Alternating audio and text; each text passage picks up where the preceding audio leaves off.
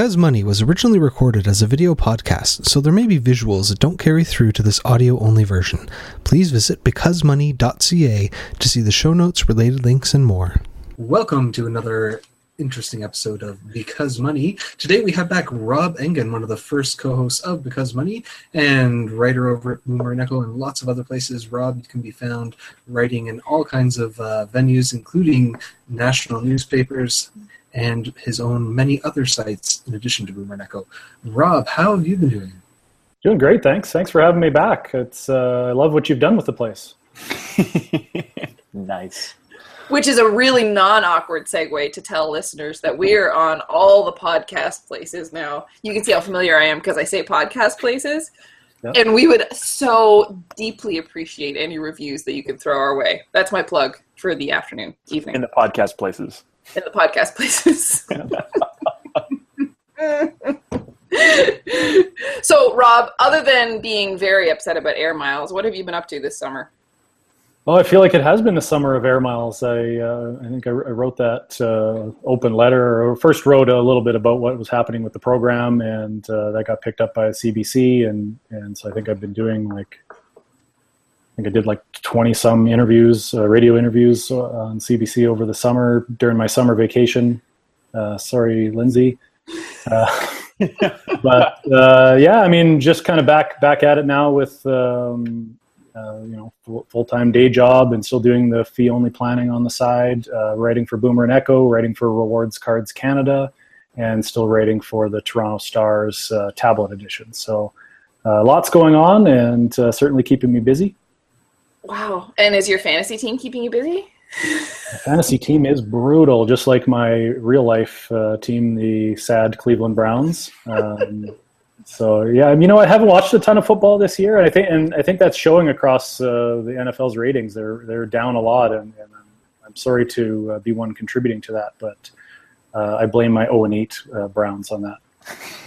That's right. My household is picking up the slack. Fortunately, I am now excluded. I don't have a fantasy team anymore, and I just feel free. I feel light and wonderful. Did it get pulled from you? No, although that I'm sure was not too far off of the horizon. It was bad. It was not good. You know that. How many years did you play fantasy, Sandy?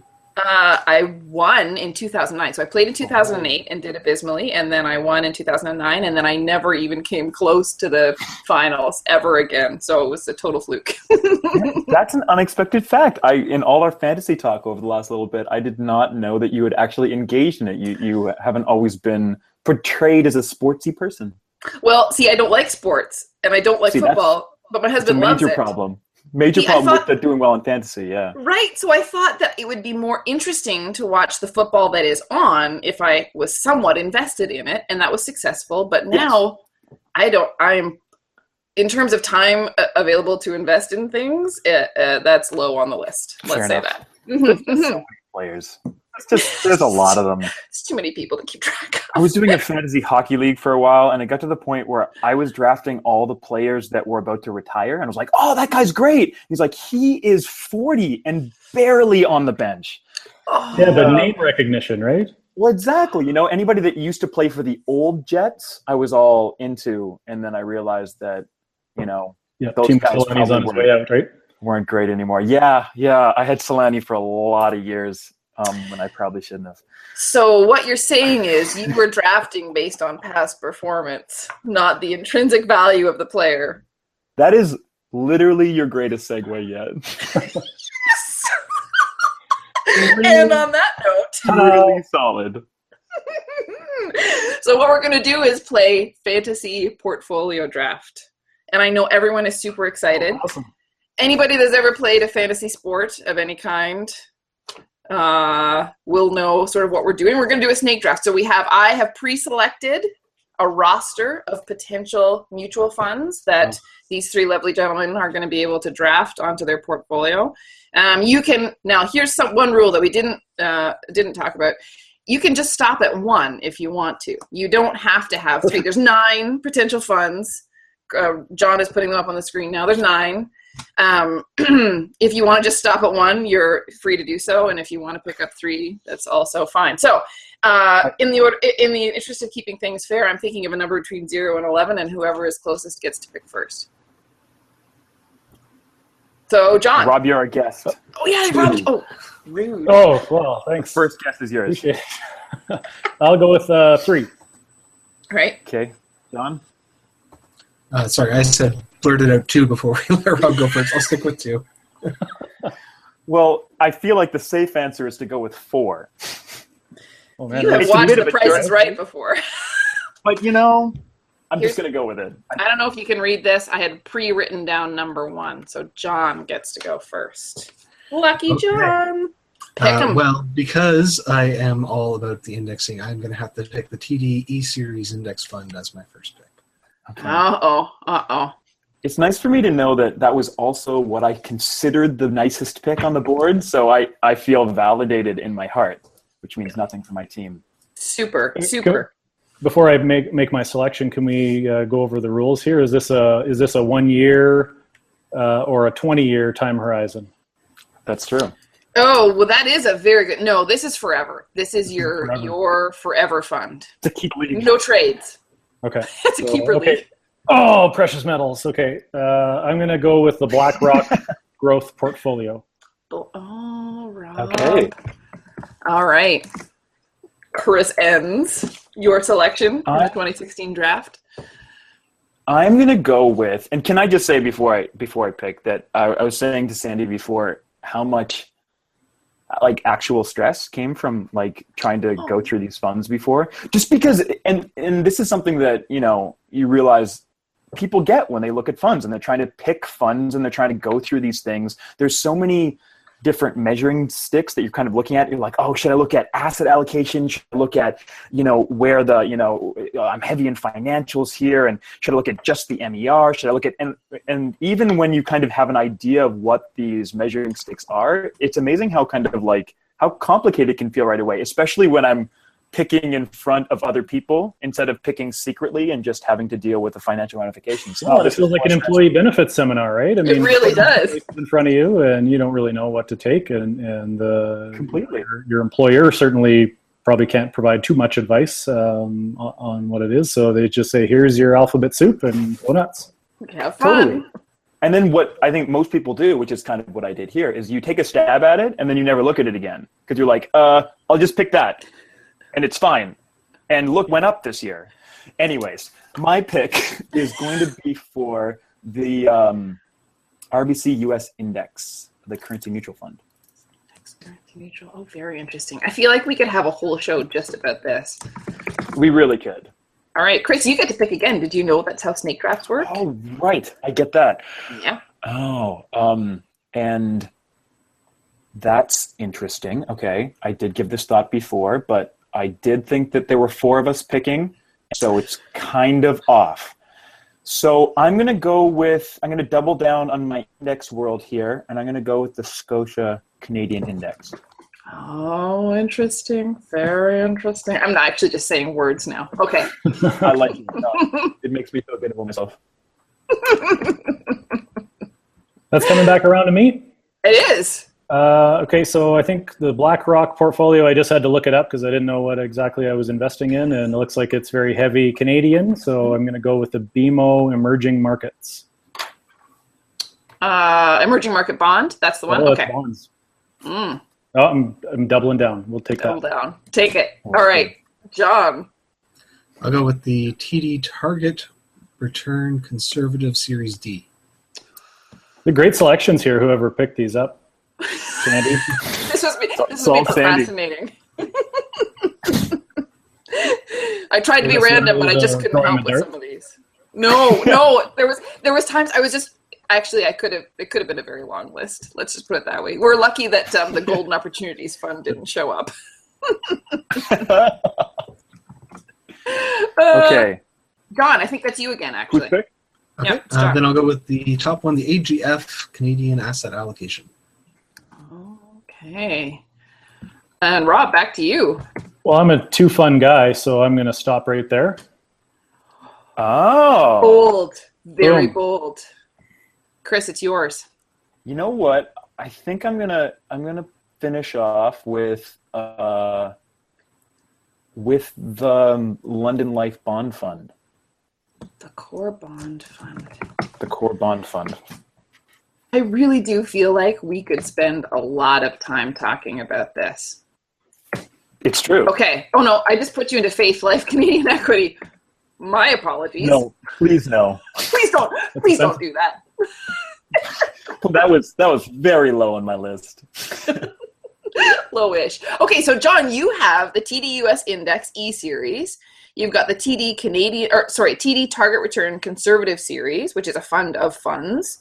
And you have your AGF asset allocation. So 2 kind of fund of funds and 1 US index, just kind of total market.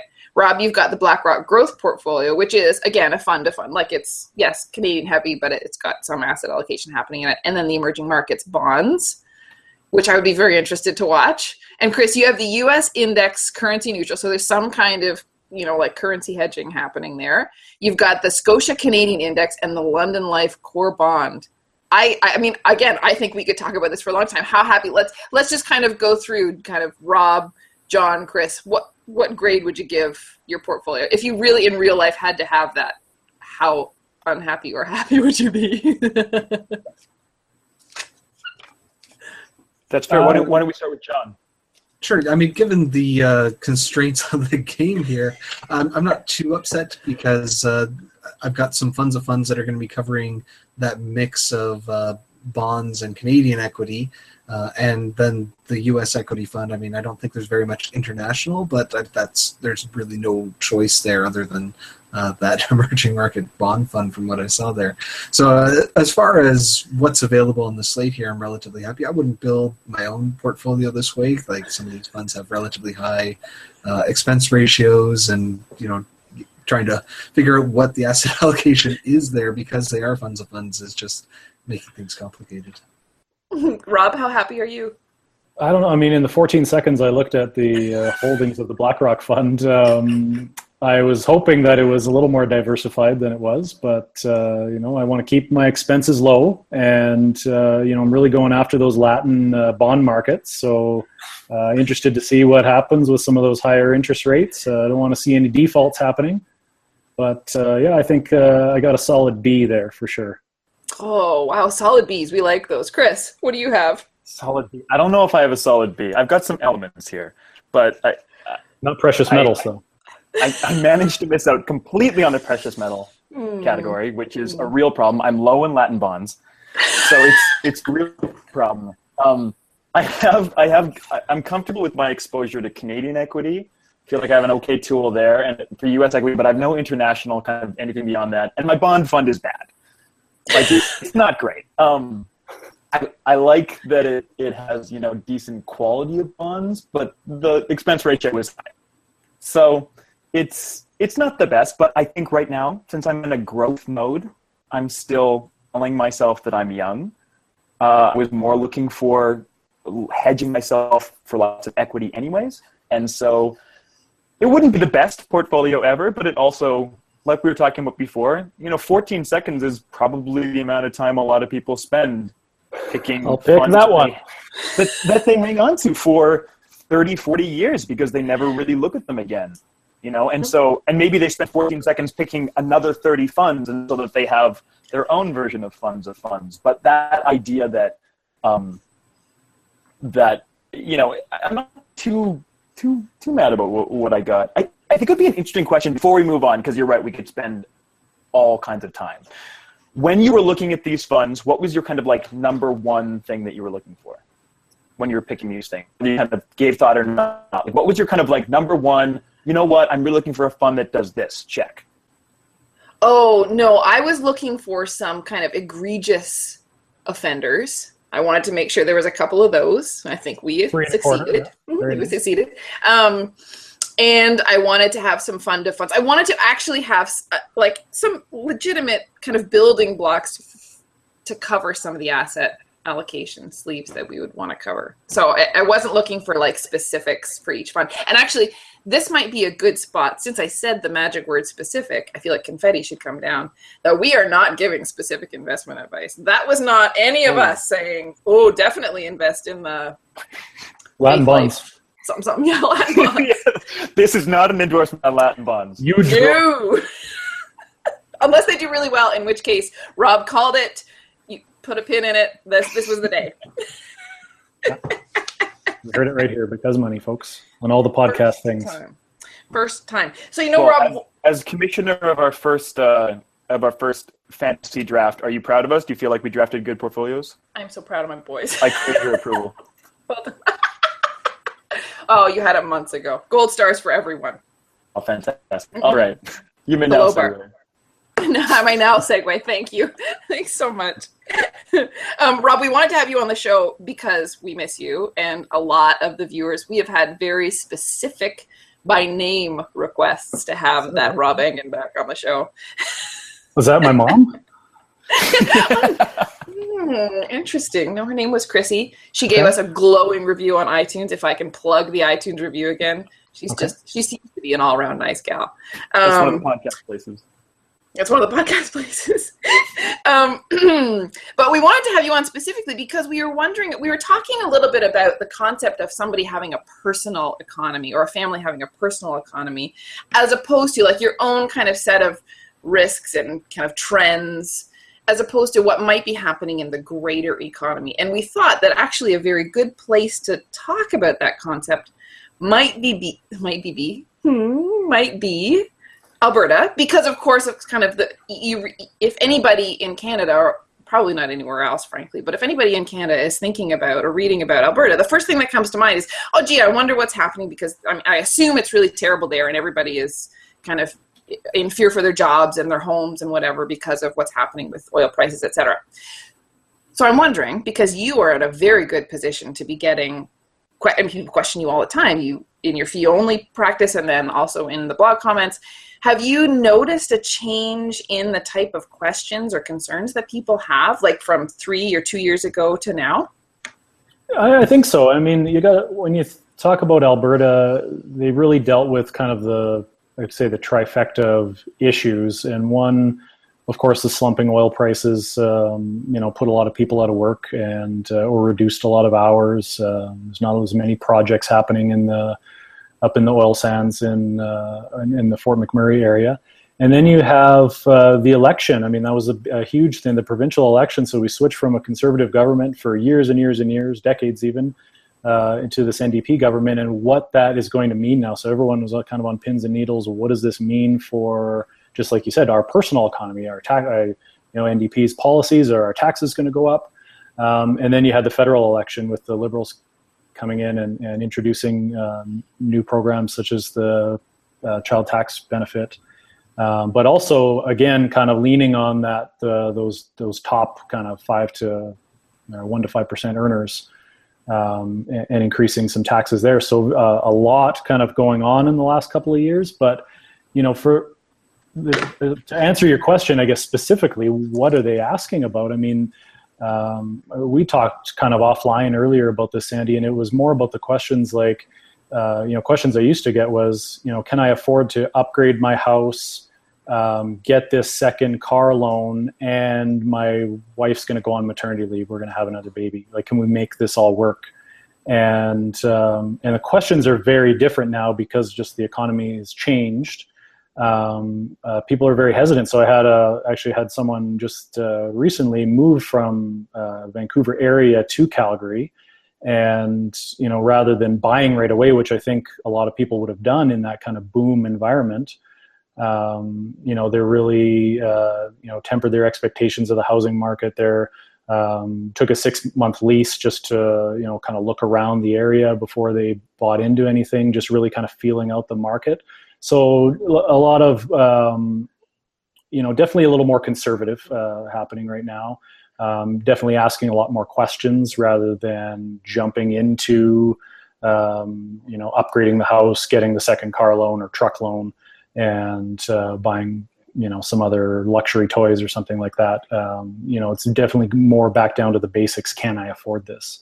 And on the other end of the spectrum is people who are closer to retirement age. So they're in the 57 to 62 years old, at the most risk of losing their jobs in terms of, job projects are shutting down. These are probably the most highly paid workers, and time to transition them to retirement. So probably getting transitioned earlier than they expected. And they're wanting to know, can I afford to retire, for one? And, should I get out of this market and move somewhere else, or retire somewhere else into, up the quality of life and whatnot. So definitely a lot has changed in the last couple of years, and it's been certainly interesting to hear those questions. Would you say that your answers are different now too? Like, just personally, would you say that you've been sort of changed by what's been happening? I don't know, personally, I live in Lethbridge. It's 2 hours south of Calgary, and it's probably the only market in Alberta it doesn't have a real direct tie to the oil and gas. So it's very public sector driven. The top employers are, the cities, the university, the college, the health region. And so it's not as affected, but that said, we are in a recession in the province, and that's affected public sector because we're not getting the funding from the government because they don't have the money. And so, personally, I haven't had a raise in 4 years at my day job, and a lot of people are feeling that as well. So for the last 4 or 5 years, personally, I think I've been a lot more conservative in my personal budget and expectations, and I certainly would convey that to clients as well.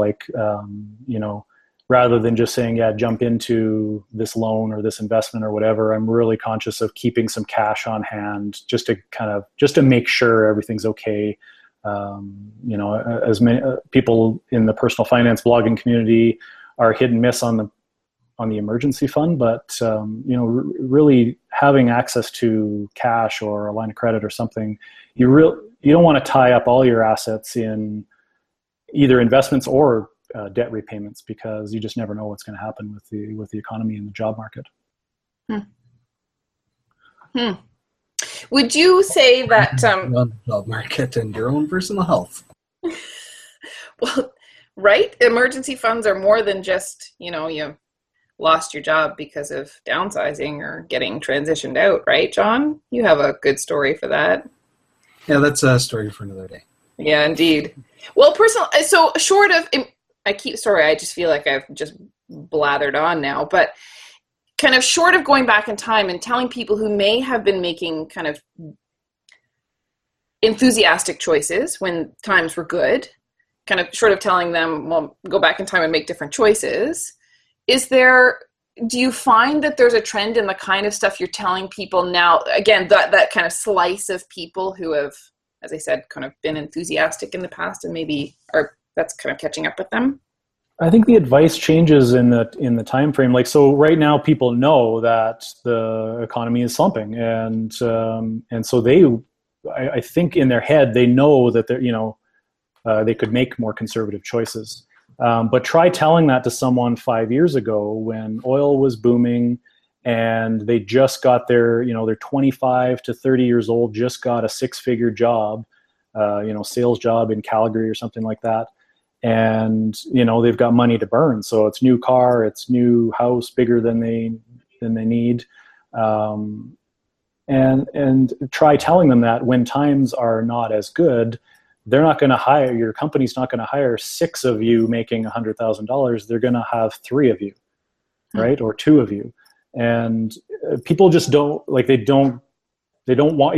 to wrap their head around that, or they just don't believe it. They only see the trend is going up. It's just like the stock market now. It's just been on a roller coaster ride, it's just been going upwards. And people forget. I mean, I'm not saying that it's going to go back to 2008, 50% crash, but the bull market won't last forever. And so people who think, I'm doing great, I'm a great do-it-yourself investor, look at my returns. Well, you've never really dealt with a bear market, so how can you say that? And so I think just people see the trends and they don't want to believe it's going to stop. It's true, and you're completely right, Rob. And I think that the truth is too, you talked about that kind of 25 to 30 demographic. For a lot of things, those people just haven't seen it yet. You know, they honestly just, you know, they might have seen things happen in 2008, but depending on what their experience with that, if they weren't in the job market, depending what their parents did, depending what their personal economy kind of was, there's just things that they haven't seen. I get this all the time when I talk to people about interest rates. You know, it's 30 years old, haven't seen high interest rates. We've had low interest rates forever. And so it's one thing to see kind of in front of you, you can see the math or have somebody explain it to you and you can understand that, you know, but to really kind of internalize, I think it takes a moment when your private economy kind of crashes a little bit or you have this experience and you go, okay, I understand that when things get tough, I personally and my economy need this because it's these, right? We talk about emergency funds. We talk about, you know, even kind of like that transitional zone into retirement. There's kind of ways that you can protect against risk and things like that. There's tools, but then there's a personal situation. And the truth is, you know, what's conservative for me when things get tough may not be what's conservative for you when things get tough. That's a learned behavior and a learned mode to say, okay, I know that when things are bad and maybe I lose my job for a while, I can get down to that squished conservative mode. But until you're kind of, I don't know, is there a way that you can really communicate that kind of thing to somebody who hasn't experienced it? I'm not sure. No, I agree. I think you have to go through it, or have, you know, someone very close to you go through it until you take stock of your own situation and your own finances and really kind of buckle down. I mean, it took me and I think a lot of bloggers or people who talk a lot about money are the same way. Like it took me down to a real breaking point with debt or with you know, situations to say like, you know, really, holy shit, I've got to get a handle on this and get serious about it. Yeah. You know, it's kind of like those studies that have come out about testing people's risk tolerance. You know, the standard, like, when do you need the money and what sort of market fluctuations could you bear, that you're taking in a calm environment across from a desk. You probably took some time off work to go in. Your answers are probably going to be pretty different than they would be if someone sort of punched you in the face and then asked you the same things. Like, so you don't, you can't. I heard that's part of CRM3. Right, face punching. As long as it can go both ways across the desk, I'm in favor. Oh, we do not advocate violence on this show, Chris. Oh, the pacifist says I agree, but but then there's the faith. True, the risk tolerance, and that, you know, so going kind of to, you know, topical, what's happening in the markets with the stress test for the mortgage. I mean, everyone in the housing industry is all up in arms, like you're going to cripple the mortgage industry. But shouldn't we be doing this anyways? Like, shouldn't we be having this kind of stress test on interest rates and whatnot? Not only in your own personal way, you know, yes, the banker is going to say you can afford this, but personally, I'm going to go off to the side and do some quick back of the napkin math and say, you know, no, this is truly what I can afford. But now it's being applied right at the table. I think it's just common sense, and you know, we just haven't been doing this for forever. It's such a tricky thing because common sense, when it becomes common, is so clear. But before it really couldn't be farther. It's so hard to actually associate with, and it's you're completely right, and I agree. Anything that you can kind of, and it works with this idea of public and private economy. Because it's whatever you can do to say, look, it doesn't matter what the best thing in the market is. It's what actually is the best thing for your private economy. And that takes going with your napkin and just saying, okay, these are my numbers and this is how I live my life. And I know that I always do that. And so how can I balance that bad behavior, which I'm probably not going to fix, with my tool, and kind of getting the right alchemy. And that's a hard thing to legislate, and it's a hard thing to, you know, guide somebody through, if they're, like we've been talking about, if they don't kind of feel that there's a certain amount of work that everybody, and you're completely right, you know, that's your story is like mine, you know, going through kind of changing when you had to change, and only recognizing these kind of things when you're kind of right up against them. But I think that within that context, are involved in the financial conversation in Canada, to kind of always remember, and I believe that's how we've been talking about it, but with these big things that happen, kind of looking at it with a huge heaping scoop of empathy, and just kind of being like, people do get caught in situations where if you looked at it on a sheet, you would say, oh, how could that possibly have happened? You know, these things, and it was so clear and you had the options, but it's like, it's never like that. And it's hard, even if people had the opportunities. I had so many opportunities to learn about money before I just didn't. Especially when something, such a game changer happens, like your private economy spills out and there's big factors that actually influence it. Just to remember that, like we've been talking about, it takes stress to make the stress tests really mean something. Yeah. Like I say every time, boy, I really like that. So I think we're coming up to the end. And here is the me doing a really, really bad segue to John to do the unnamed segment. I'm sorry, I'm going to cover my face in embarrassment with how bad that was. Okay, you had some good It was bad on several levels. I mean, first of all, I was supposed to throw it to you so that you could say what you were reading this week. Just to add to the last thought before we segue away, I mean, one of the things you guys were talking about was, personal experience and learning this sort of the hard way, as it were. And I mean, I don't know what the solution is, because financial education, and as we're recording this, Financial Literacy Month is just starting. I'm not quite sure what the air date is scheduled for at this point, but I think it'll still be Financial Literacy Month when you get to hear this. And that helps to some extent, but blogs, I think, help to some extent, because then you get to hear the anecdotes. You get to hear other people's experiences, which might work for some people a bit better than the data, because we need to learn this not the hard way, like from other people's experience and from the evidence and from just math and statistics. Like, we should be testing for higher interest rates before giving people mortgages. You should be preparing an emergency fund in case you lose your job or you have to take some time off for health reasons or what have you, because these things may happen, and by the time they happen to you, it's really tough to dig out. So lots of people learn as students with student debt, and that's sort of the most benign it gets, and even that's no fun. I mean, you only get one life. Some of this stuff you got to learn proactively rather than by experience in the hard way. I mean, it's hard to learn the hard way, right? I mean, you look at, just look at people who go down to the States and don't have travel insurance and have a major health event and are 6 figures in debt, and you hear the stories all the time, right, in the national news. And do we buy travel insurance still? I mean, I've been down to the States and not purchased it before. Yeah. So we still don't, we still don't learn, I guess, from those hard lessons, because why do we think it won't happen to me?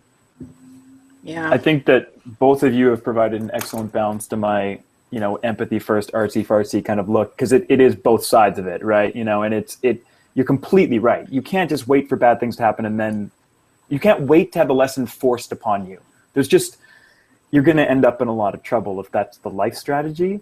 And you're completely right that we need to look at these issues from lots of different ways. And I think that, honestly, you can find these kind of panic monster moments in your life already without waiting for a bigger problem. If you dig into it a little bit more, you can dig into the fact that your little bit of debt is actually a way bigger deal than you think it is. When you kind of just flip back the page, you can find some emergency type things before they get forced into your face and become massive emergencies. And maybe that's where some of the middle ground is, and that's where some of these stories can help people kind of figure out some areas that are actually putting more pressure on them than they think. Now to segue into the other segment, what have you guys been reading this week? I haven't read anything for reasons, but how about you, Sandy? I read something by Kate Flanders, who we all know is super. We've had on the show before. And she just came back from a very long road trip that she had planned for a long time, and she was talking about, in a post that when I emailed her about it, said, like, it took, I was kind of scared to push the button on that. She was talking about being a minimalist is a privilege. It's not actually, the post isn't called that. It's called something else. But I actually just want to read a little just a bit segment out of it. She said, whenever I thought about consuming a lot of something, stuff, alcohol, food, etc., it's because another part of my life was lacking, and it seemed easier to fill that void with something else rather than deal with whatever was really going on. And how it's a privilege to be able to say, oh, I'm going to declutter, and here's how to go kind of through a minimalist beauty routine or something like that. There's two kind of thoughts happening at the same time, but I thought that it was really beautifully written and very, as Kate is always able to do, very empathetically kind of presented. So it wasn't just kind of a lecture. I thought it's required reading, I think. Chris? I've read a couple of things, and they're all kind of tangentially related to money. The one thing that I just thought about when I mentioned The Panic Monster was a great TED Talk that I just watched about procrastination, which has awesome illustrations, including one of a panic monster, which is really great and made me think a lot about. It also has an irrational thought monkey. It's just really awesome, but it's kind of linked into all the things that we do to not deal with the things that we know rationally we should deal with, which I think is something that very much can have to do with money. The other thing that, just because it's right on my brain today, and I sent it out to people, but I read a season to kind of put our sports cycle into, to come full circle in the sports analogies. And a great player just retired named Ray Allen, and he just talked about what it takes to be great. And he used the terms boring little habits. And he talked about how all the great players that he's ever played with got there the same way. It's just boring little habits. And I think that that's so apt to how you get good with money. You know, it's not about picking everything the best way and having all the things. It's the boring base habits. And I liked it. Go boring. Great. So that TED Talk builds on a couple of great posts over at Wait But Why, and I can't remember the fellow's name, but he's the one that went and gave the TED Talk. So Rob, did we warn you that this was coming up? I know I forgot to, but hopefully the others did. No, that's okay. So I'm actually reading a book right now. It's by Warren McKenzie, and it's from Wayhouse. He comments a lot on the financial facelifts, I think at the Financial Post. And it's called Zen and the Art of Wealth. And it's really interesting. It's, kind of one of those stories that, a couple guys get together. One's has a struggling business, has a decision to make, goes out to his buddies who lives out in a cabin somewhere, and they're building a rock wall and just kind of forgetting all their problems and just talking about, are these problems really like a real, like, is this really life or death, or, is it just a situation that you need to deal with? And just really interesting perspectives. And then he offers some really great tips at the end when he actually puts the money hat on versus the story, and very common sense about, keeping fees low and really simplifying your finances. So highly recommend that one. I don't know that it's made a major push out into the mainstream yet, but I'd watch for that one, Zen and the Art of Wealth. Awesome. Great. That's fantastic. Well, thanks for coming out, Rob. And as usual, Sandy and Chris, thanks for another great episode. And I hope everyone out there listening enjoyed this one. Goodbye. Thanks for listening, and we hope you enjoyed this episode. Because Money is a labor of love and involved no ads or other sponsorship. Be sure to click the like or subscribe button where you downloaded this from, as will help other listeners find the podcast and raise our profile, which in turn makes it easier to book guests. Please visit becausemoney.ca for show notes and related links.